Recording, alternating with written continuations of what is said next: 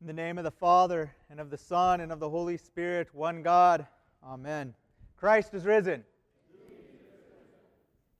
Today, on this beautiful day where we are remembering the events of the healing by that pool of Bethesda, by the sheep gate, of the healing of the paralytic, I want to draw our attention to the order of the events and also the deep connection, the continuation of the ministry of our Lord that we heard in the epistle, where Peter heals in an echo of the words of Christ here to the paralytic. What's of the most supreme importance in this passage that is somewhat hidden in how we divide up the readings in the Orthodox Church. It can be, we can miss it if we're not familiar with the context that follows after this great healing, and maybe even the importance of the sort of humorous exchange that the paralytic has with the Jews after his healing, after our Lord has told him, "Rise, take up your pallet and walk." Just after all of that exchange of the great miracle, him taking up his pallet and walking, and then there's this exchange with, wait, you're walking on the Sabbath.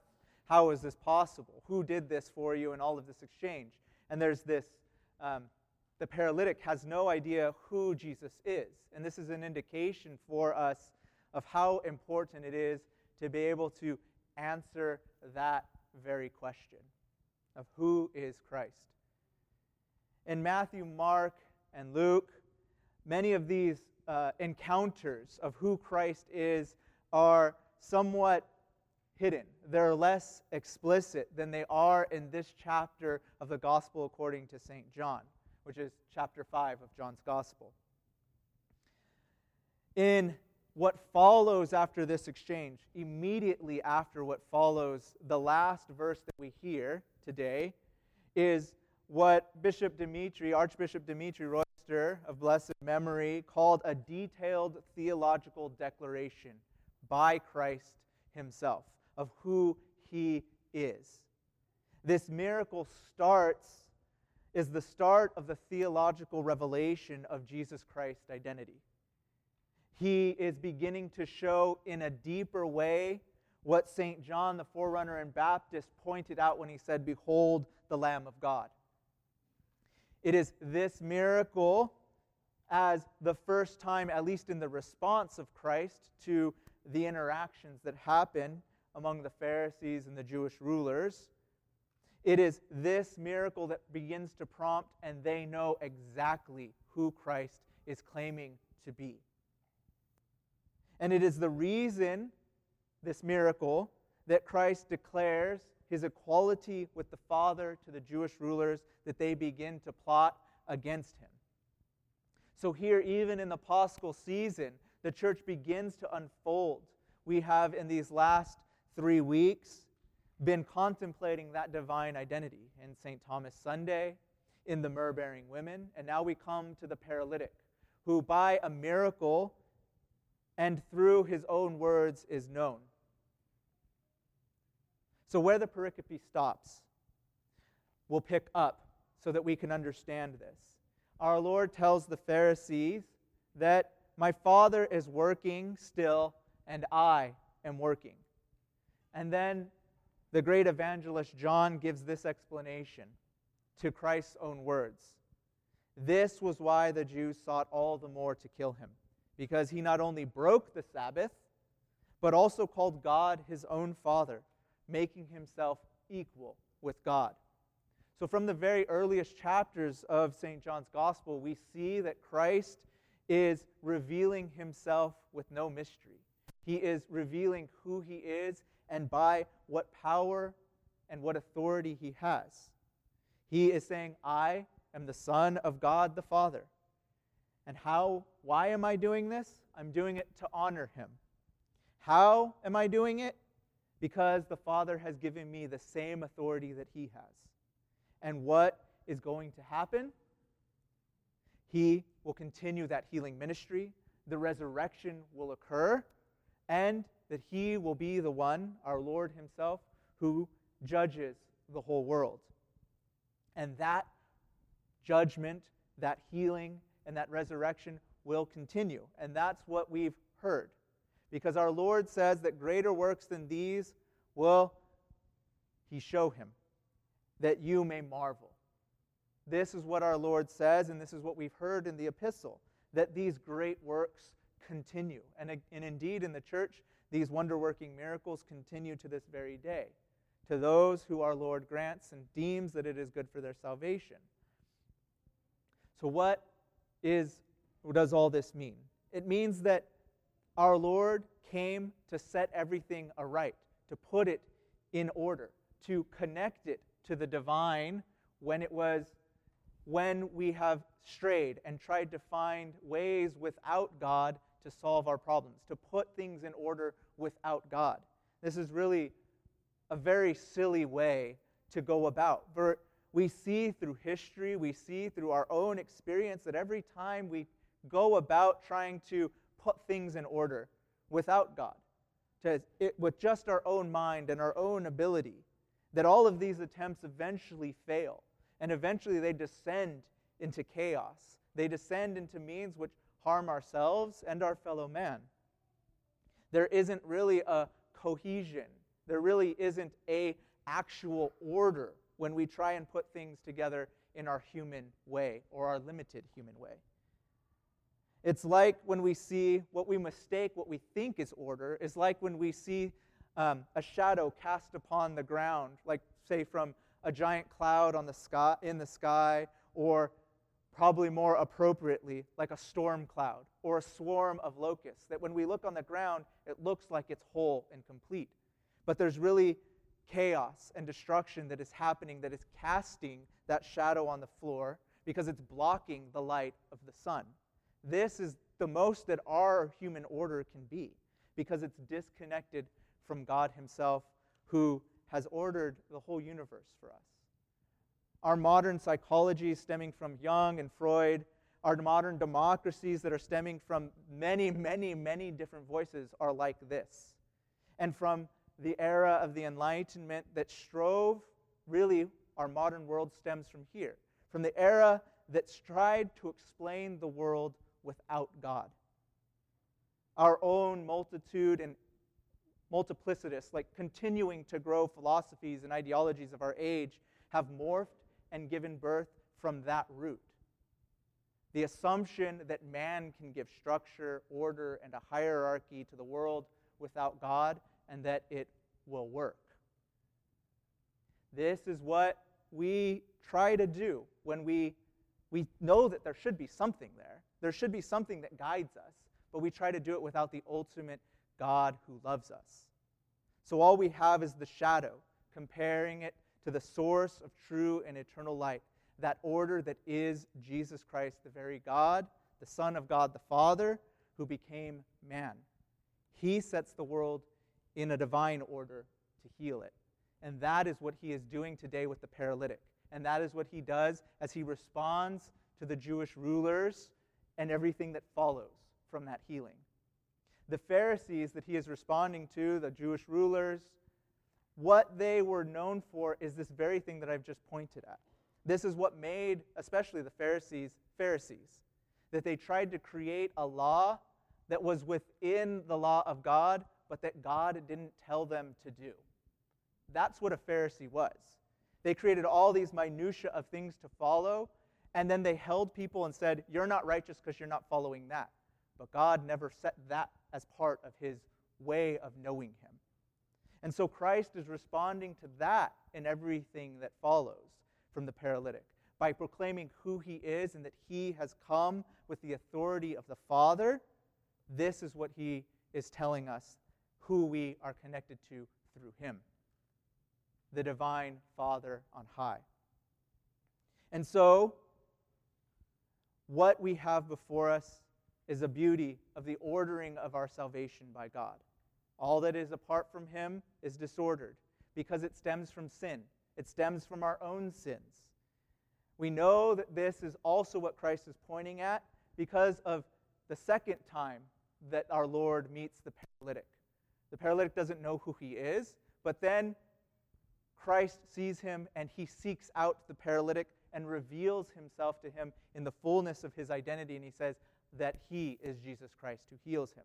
And in this words, as his parting words to the paralytic, he says, "See, you are well, sin no more, and nothing worse will befall you." So we know in some measure, we don't know the details, that sin was a participation and perhaps a small cause to his illness, to his paralysis. And Christ also sets aright and gives an answer to our corruption and to the death of the body. This is what he points at. All that is corrupted, that he did not create man to be. Our inability to move about, that we are blind, born blind sometimes, and sometimes willingly blind. That we are lame and that we are paralyzed, that we fall ill, and that sometimes we are bedridden. Even these and those who have died, he has an answer. And he will give himself, which is always sinless, without corruption, and immortal. That grace is what he is giving. And that's what he gave to the paralytic and gives to us in this season, that we are ever reminded of his resurrection. Many of the church fathers see in the 5 porticos, the 5 pillars that hold up that where all of the lame were at, they see in this the law of God given in the 5 books of Moses. And they see that it is an indication of a good portion of that shadow that we spoke about earlier, that it is pointing to what is to come, because it does come from God, the law of Moses. But it is a sign nonetheless that points to something deeper and more. And we know this because they see in the immersion in the water our baptisms. And in our baptisms, we are given all of Christ. Corruption, it is his answer and the shunning of sin when we follow the law. And in our baptism, when we are given Christ, that we are given that which overcomes all of illness, all of death, and that we enter fully into that divine ordering of God, because we are given Christ himself. This is what it means when we chant, "Those who have put on Christ." We are given all of God through him and through that baptism. St. Bede has this wonderful thing as he points to this. I just want to quote it. "The grace of the gospel, however, through faith and the mystery of the Lord's passion, heals all illnesses of our iniquities, from which we could not be justified in the law of Moses. Thus, it is as if it sends the diseased cast out from the porticos of the law and into the stirred up water of the pool, so that they can be cleansed." That's the extent of the law, is what he is saying. And that then through the water of baptism, it cleanses people from the sins which the law pointed out. So it's through baptism that we are able to overcome our sins, able to overcome and not have the hold of death and its fear over us. So it must be pointed out that a detail of this story, that the paralytic was sick for 38 years before his healing. Not to mention maybe all of the others who were still there, that Christ did not heal on that day. Perhaps on another day he did, and in the age to come he heals all. But it was for 38 years that paralytic sat by the pool in his waiting for his chance to be healed. And it is a mystery that we are glimpsing at, of why we are not told the man's reason for his paralysis. Yet we know that he needed Christ, and he needed to be there to meet Christ. Right? If he was anywhere else on that day, his path would not have crossed him. The suffering that this paralytic had, brought and gave him the means to return to that order of salvation that we've been talking about, that is wrought by God's own hand. In the end, we know by faith that Christ will overcome all. But that doesn't mean that our suffering cannot be also a medicine that prepares us for that day, that heals us, helps us in our souls to be ready. It can be a medicine that helps order us, just as all medicines. You go to the doctor, and they don't just give you any old medicine or just something to dumb everything down. The point of medicine is to order our bodies aright, to be again in harmony, as best as our fallen world and our best as our modern medicine can. But the spiritual medicine of the Lord always has this good and perfect aim and purpose, to make soul and body whole again and in good health. St. Nikolai has these wonderful words as he points to that suffering that the paralytic had for those 38 years and how it could be for his salvation. So let's hear his words. At times, even it seems to a sick man that the medicine is worse and more bitter than the sickness itself. And so it seems at times to the sinner, the suffering is harder and more bitter than the sin that's committed. But this is only an illusion, a very strong self-delusion. There is no suffering in the world that would be anywhere near as hard and destructive as sin is. All the suffering borne by men and nations is none other than the abundant healing that eternal mercy offers to men and nations to save them from eternal death. Every sin, however small, would inevitably bring death if mercy were not to allow suffering in order to sober men up from the inebriation of sin. For the healing that comes through suffering is brought about by the grace-filled power of the Holy and life-giving Spirit. So often we want to get to, these are the words of St. Nikolai, and those have ended, and these are my own words. So often we want to get to the healing part without the medicine, without the suffering that may accompany the healing of our souls. But Christ sometimes deems it in a different way. And we see that sometimes we need to pass through painful moments.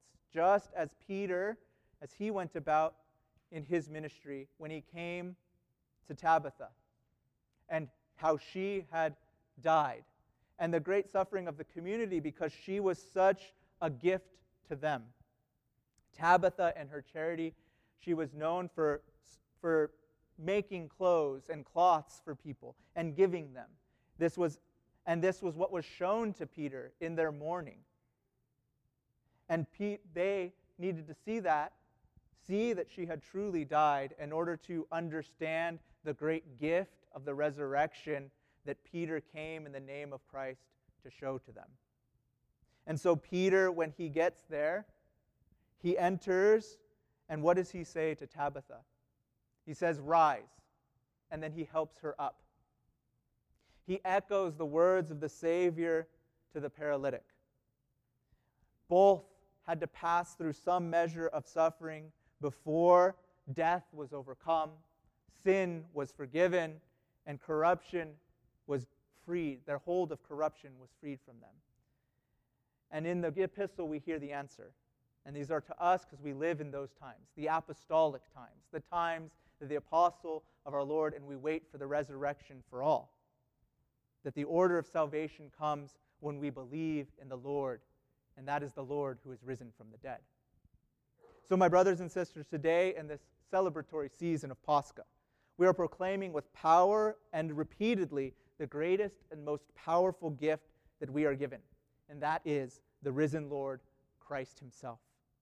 It is by that name that Peter heals, for it is by that name that the strength and the power of the resurrection are imparted to us.